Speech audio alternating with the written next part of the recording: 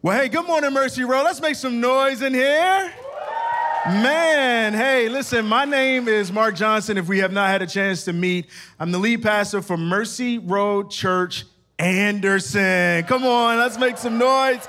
For those of you who are tuning in online, if this is our first time meeting, I just want to say, hey, what up though? So listen, this is a cool time because this is actually the first time I get an opportunity to preach in the family of churches of Mercy Road. So this is kind of an introduction, but it's cool because I'll be sharing some things about me, get to know me, and then you'll have some time to get to know me later. But today I felt like, why not? In the first time that I preach, you get to hear a little bit about my story, learn a little bit about me. In fact, one thing you should know is that there was this gorgeous woman on stage singing. That was my wife. Yeah, that was her. And so I was worshiping real hard because, you know, she was up here. But thank you, Jesus. So anyway, one of the things you should know about me is I'm a big Marvel fan. Any Marvel fans in the house, right? Yeah. I love Marvel movies. And actually, that's like one of the favorite things that me and my wife, we love to do. And a couple months ago, I had an opportunity to check out I think it was probably one of the best Marvel films. It was Spider-Man: No Way Home. Anybody saw that? No? Okay. Listen, no judgment zone, but I think that like what makes a good superhero movie is not the superhero, but it's the villain. Right? Like if you tell me the best Batman, you're probably gonna say Dark Knight because they had the best villain. Right? But see, the difference of No Way Home is that the villain, it was interesting because if you know Spider-Man, if you don't know Spider-Man is like, he's this character that wears a suit. He wears a mask, so you don't really know what his identity is. But in this film, his mask gets pulled off and his identity is revealed. And so what's interesting is there's this identity crisis that takes place because the real Peter Parker is now known to be the superhero Spider-Man and vice versa.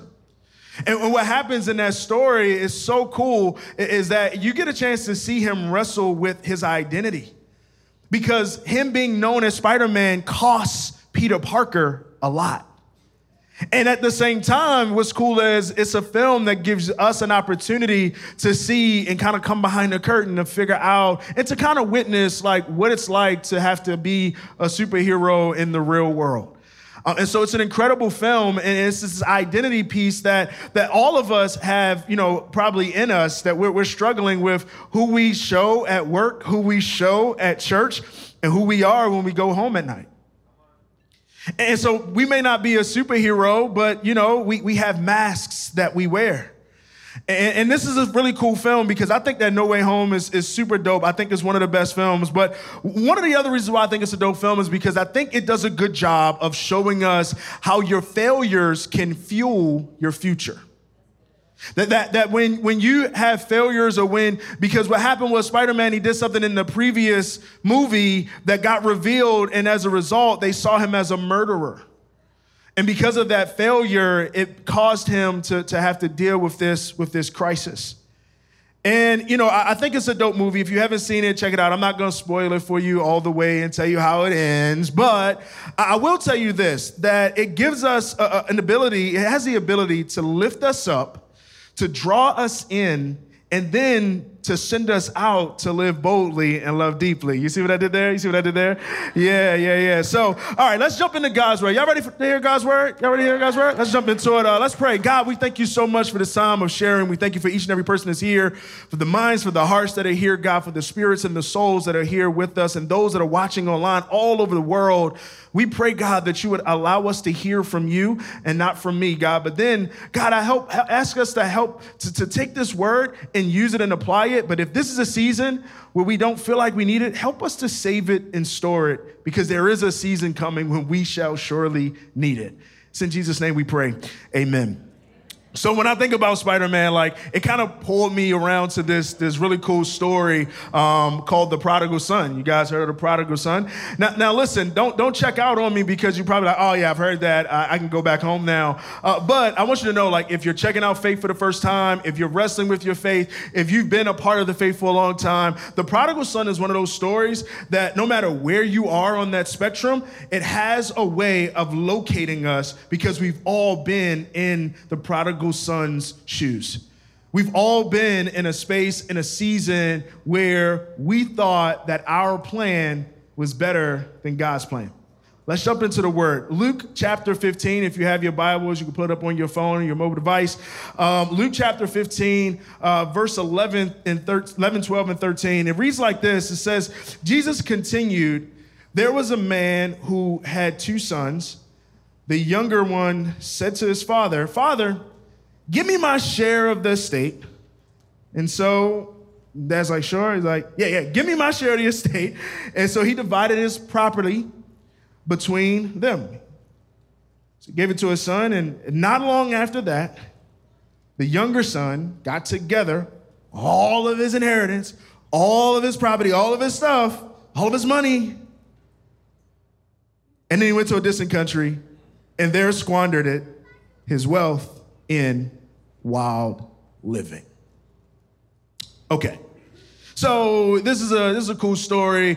Gospel of Luke, if you're not familiar, he's one of the gospel writers, the authorized biographer of Jesus. He covers his life, and the way that he covers his life is through very detailed account, right? So he tries to get these details, and I love it because the details really reveal a lot about Jesus' character and the way in which we can actually live and govern our lives. And so Jesus is telling this parable about this dad who has 2 sons, and obviously Dad's got a couple dollars, right? Dad's living on Nob Hill. He's got an inheritance, and his sons know this. And he has these 2 sons, and like inheritance work, right? You basically have an inheritance, and when the parent dies, that inheritance gets divided amongst those who are living.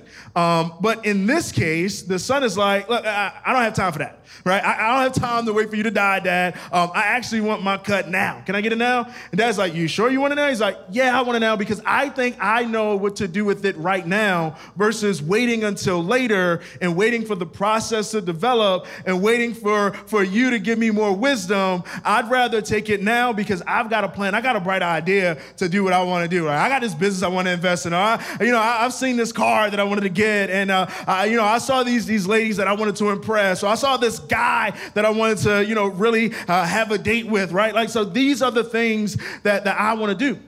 So Dad's like, okay, here you go. You take it. He goes and he squanders it. Now, before you judge him, just know that you were once that prodigal son. You were once the kid, the teenager, the 20-something-year-old, the 30-something-year-old, the 50-year-old, the 70-year-old, who still believes that they had the best plan for their lives. You once believed that you knew how to do it all. You had a plan. You knew what your career was going to be. You knew what your relationship was going to be. You knew how your family life was going to be. And you had a plan. And you thought your plan was the best plan for your life.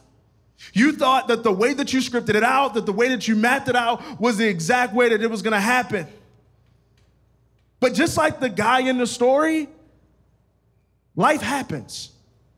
And I don't know about you, I grew up in the 80s, so like I'm a Mike Tyson fan, not just for his boxing, but now he's like kind of a wisdom guy. But he said this quote, and he said, everybody has a plan until, you get punched in the mouth. But I say it like this, right? We all have plans until life gives us a punch. We all had a good plan until you got the call from the doctors. We all had a good plan until the company folded up. We all had a good plan until our teenage son just doesn't think that we're the coolest dad anymore. We all had a good plan until we got pregnant and we realized we hadn't even gotten married yet. We all had a good plan until life punches us. We all have a good plan, but then when life happens, and you find yourself in these positions, it starts to rock you at your core. And that's what happens to this son. But see, sometimes it's not just life happening to us. Sometimes we make life happen to us. Sometimes we're the cause of our plans being derailed. Sometimes we are the ones that stop praying after we got the promotion, after we got the house, after we got the marriage and the 401k to the level that we wanted it. And then we were like, all right, God, thank you. We don't need you anymore. And once we got to that place, what do? Like we started doing things our way. Kid gets his money, gets his inheritance. He goes, he squanders it. And he has his plan, and the plan gets derailed. He didn't think he was probably going to lose it all. He probably was like, yeah, spend some here, spend some there, spend some here, spend some there. And all of a sudden, he goes from living in a palace to living with pigs. And he's looking around and he's like, how did I end up here? Like, I used to have a king-size bed. I used to have a nice backyard. Man, I used to live in Carmel.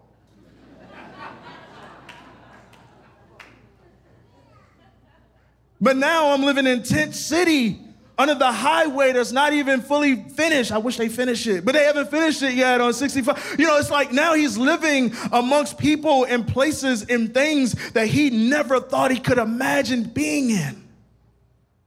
It's the same thing because in that moment, he's wrestling with this identity. He's wrestling with who he is because he's a son of somebody of status, of means, of wealth, and yet he's here in a place where he never thought he would be, but he's there. And as he's looking around at the pigs who are sniffing his butt because he hadn't taken a shower in weeks, he smelled worse than the pigs. But anyway, you know, he's there and all of a sudden he starts to come to himself and he's thinking, man, like, how do I get back home? How do I get back to the place that I told them I had a better plan than they had for me? How do I get back to the place and face faces that I let down? How do I face the embarrassment, the shame, the guilt of knowing that I let so many people down?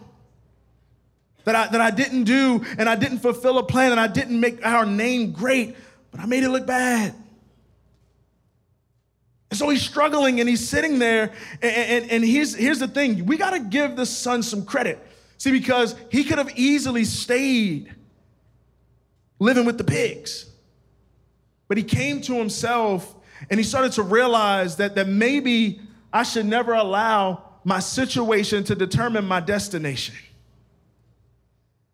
See, that's a word for somebody in here, somebody watching online. Like whatever situation you're in, you cannot allow that to define you. Because the situation does not determine your destination. No, like where you are, the circumstances that you're in, whether you're in the pigsty, whether you're in a business that you don't like, whether you're in a marriage that feels like it's getting ready to fail, whether you're in some type of business thing that's gone awry. Listen, the situation is not the destination. I don't care if it's cancer. I don't care if it's high blood pressure. I don't care what it is. The situation has the ability to change. And the son, he doesn't forget that. He doesn't forget it to the point where he starts to come to himself. He comes to himself and he realizes like, man, you know, even if I go back, Dad, I don't even want my same bed. Like I can sleep with the servants. I'm cool with that. Because I don't expect you to give me what I had when I left. Because I messed up. He was preparing his speech. You ever been in a situation where you're like preparing your speech to go back home, you know, after you messed up, you know, when you were like a 10, I remember I had this story. My mom, she let me get the car to go on a little movie date, you know, I was 16, 17, got the car, and we go out, and on our way back home, it's late, and we're driving, and, I'm thinking, how do I get to third base? You know what I'm saying? I'm trying to cruise down the street, I'm thinking about it, and then my mind gets lost. I take my eyes off the road for a split second, and I swerved the car. We were on like a bridge, and like in my mind, I'm thinking we're gonna roll over the bridge, and I put my foot on the gas and the brake at the same time. Yeah, that was bad. No scratches on the car. Car still looks normal. I noticed on the way home that transmission was slipping. And I'm like, oh, this is bad. So, park the car, take it back. Like nothing happened. My mom wakes up the next day and she's like, what happened? She's like driving the car. She's like, something's going on with my car. I don't know. I'm like, I don't know either. This is terrible, And so, but I remember the ride home. I was 5 minutes from home. It felt like 5 hours because I'm trying to think and process what to tell her on the way home. And I told her 20 years later. But, I told her, but the truth is, you have those moments, and can you imagine him preparing his speech to go back to his dad, to go back to face-to-faces of people who you've let down, to go back to the job, to go back to the spouse, to go back to the children, to go back to your kids, to go back to the family member in the space of people that you've let down. That shame, that guilt, that agony, that tension, the anxiety, the weight. But he decides to go back. He decides to make his way back. And even when I think about his story, I think about my story of how you have plans and those plans get derailed by life. Peter Parker's story got derailed because the mask came off. The prodigal son story gets derailed because he just squandered all of his wealth. Mark Johnson's plans got derailed because 12 years ago, I was applying to be a pastor of a church. 12 years ago. Second year of divinity school. All of my friends, we're preaching around, and they're getting accepted, and they're going to churches, and they're becoming pastors of churches. And I felt like I gave up a lot to follow God, because in undergrad I was an electrical engineering major, and I was like 3 years in, so I was like going strong, and I was like, you know what, God, I'm gonna follow you. So I changed my major from electrical engineering to philosophy and religion, and my dad was not happy. He's like, what are you thinking about? What are you doing? And I had this whole philosophical reason. I'm like, well, I like doing circuits, and I like doing differential equations. But God, I was like, Dad, I'm so deep. Like, I'd rather learn about the people who created differential equations, right? Like, and he's like, what? But you're not gonna make any money knowing that, right? But I sacrificed that, and I changed my major, and I decided to go to school, and my friends were getting all the yeses in the world, and for 12 years, I was getting no's. Went on to get a doctorate degree. God gave me an opportunity to be a college professor at 25 years old. But that wasn't what I felt like I was called to do. But God was still preparing me. I didn't know it. I was teaching at an HBCU called Coppin State University, which happened to be the place where my mom got her undergrad degree at. It's a long story. I won't tell you that one. But she ended up getting her degree there. And fast forward, I was also teaching at another college called Montgomery College, which was like a predominantly diverse college. It wasn't white. It was like my class might have 50 students, and in that classroom, I would have 30 countries represented. That's the kind of diversity it was in Montgomery College. And I didn't know. I'm like, I'm pissed off at God because God, I'm like, this is cool. I mean, it is kind of cool, 25 and a college professor, right? Like, you kind of walk on campus. First day of school, I would always play this joke, like I would act as a student. So I would sit in the class, I'd be like, man, this guy's late. Like, who is this guy? Have you heard of him? And they'd be like, yeah, I heard he's easy. Really, I heard he's a jerk. And I'm like, really? Okay. And so, and then at the 15-minute rule, at 15 minutes, you can kind of check out of class because he's not coming. And I'll wait till get like 14 minutes. I'll be like, well, let's start a sign-in sheet so that we can, sign in and get out of here because it's 15 minutes. They're like, yeah, let's go. And then I stand up and I would go to the front and I say, hey, good morning, class. And everybody's faces drop, right? And anyway, it was fast, it was cool. I got the story way too long. All right, so 12 years, knows I'm a college professor. I'm still preaching. God's given me opportunities to preach all over the country. And I get this invitation to preach in Indiana. And I'm like, Indiana, I don't even know where that is. I don't know anybody there. I get called to preach at this church. It was a young adult service. And God moved in a major way. Like 30 people came to Christ. Amen. And at the end of that, the pastor was like, hey, man, how you think about working here? Huh? What are you talking about? I don't even know where I'm at. Is this the same time zone as East Coast? Like, I'm confused, right? I came here to preach, but he's offering me a job to be on the staff as an associate pastor. At the same time, I was up for like tenure at the college that I was teaching at. Like, I was going to be full-time, and it was like, cool. It was good money, too. So I took a pay cut. Well, let me back up. 2 months prior to preaching, I got married. It's a big part. Because, she's never been to Indiana. And I'm like, going back home, I go to preach, I come back home, I'm like, hey, I got this job offer. How you feel about moving to Indiana? And she's like, what? What is that? Like, not where is that? Like, what is Indiana? And so, I explained to her, I'm like, well, this is an opportunity. This is what I feel God calling me to do, but this may be a way for me to get there, and I take it. And she's like, all right, let's go. I'm like, what? Let's go? Okay, we're going. So we pack up everything. We move here, and one of the biggest reasons why I decided to take that opportunity wasn't just because I got an opportunity to be on the pastoral staff, but it was because the pastor told me at the time that he was probably going to retire in a few years. So if I can't be the young adult pastor, raise up the next generation of leaders, and then within a few years, I'll retire, and then you can go ahead and carry this work forward. Great, that sounds like a good job, good deal, let's do it. 2.5 years in, the pastor's like, I feel like a young adult again, and I'm going to stay 7 more. What? Wait. God, that wasn't the plan. So at this point, I'm like, God, you got to do something different. He said, no, I'm doing something different in you. See, sometimes you feel like God wants to change the situation, but sometimes God is using the situation to change you.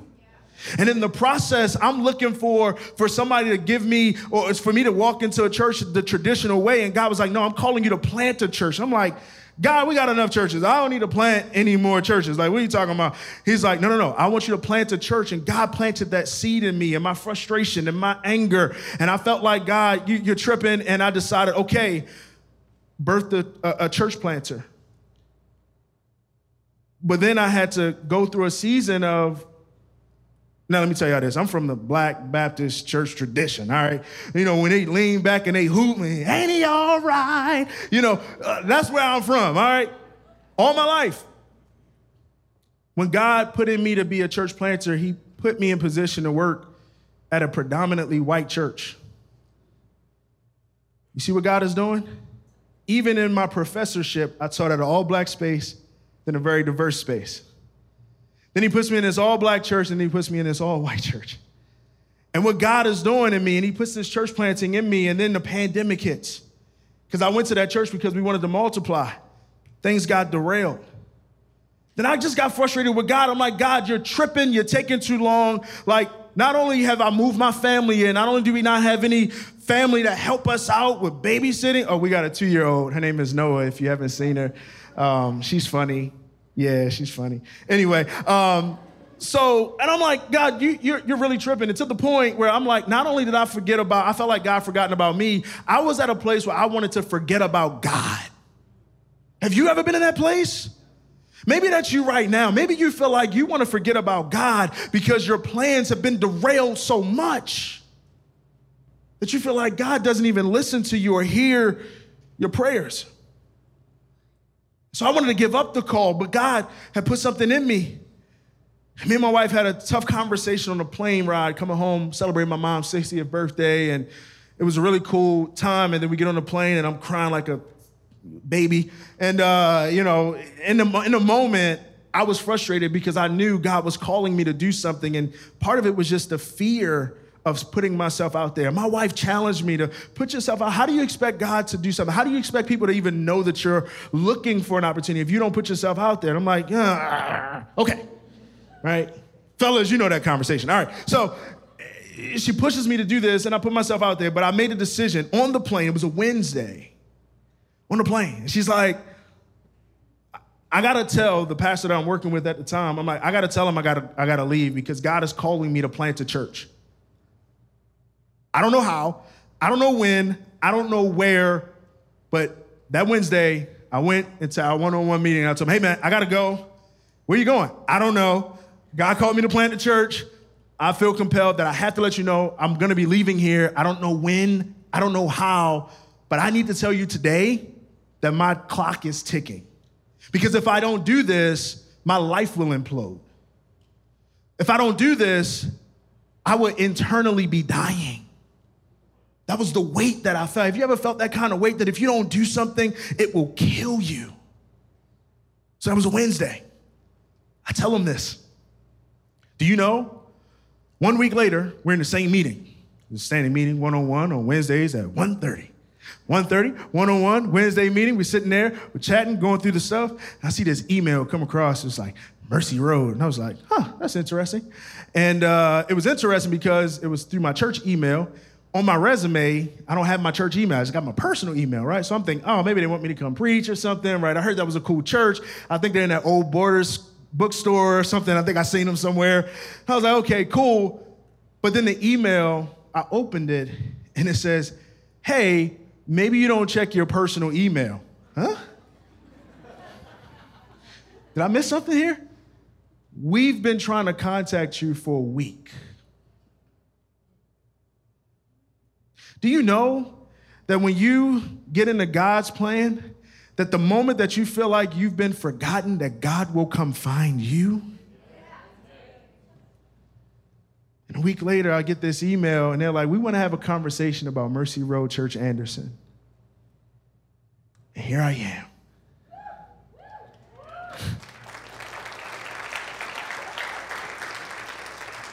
So the prodigal decides to go home. He decides to get on God's plan. And the moment he takes a step in that direction, the moment I told the pastor I gotta go, the moment I stepped in faith, the moment he put shame and guilt and embarrassment behind himself, the moment he starts to move toward the palace, guess what he sees? He sees his father running toward him. Running toward him. Watch this. It says this in verse 21. The son said to him, Father, I have sinned against heaven and against you. I am no longer worthy to be called your son. But the father said to his servants, watch this, Daddy don't even talk to the son. He's so excited about his son being back home, he doesn't even say anything to the son. Son over there, Dad, I'm sorry. You know, I messed up. I'm not your son no more. Daddy not tells the servants, quickly, bring the best robe, put it on him, put a ring on his finger, and sandals on his feet. Okay, I'm gonna close this. So he comes back home. The moment he steps in faith, God becomes, his father comes after him.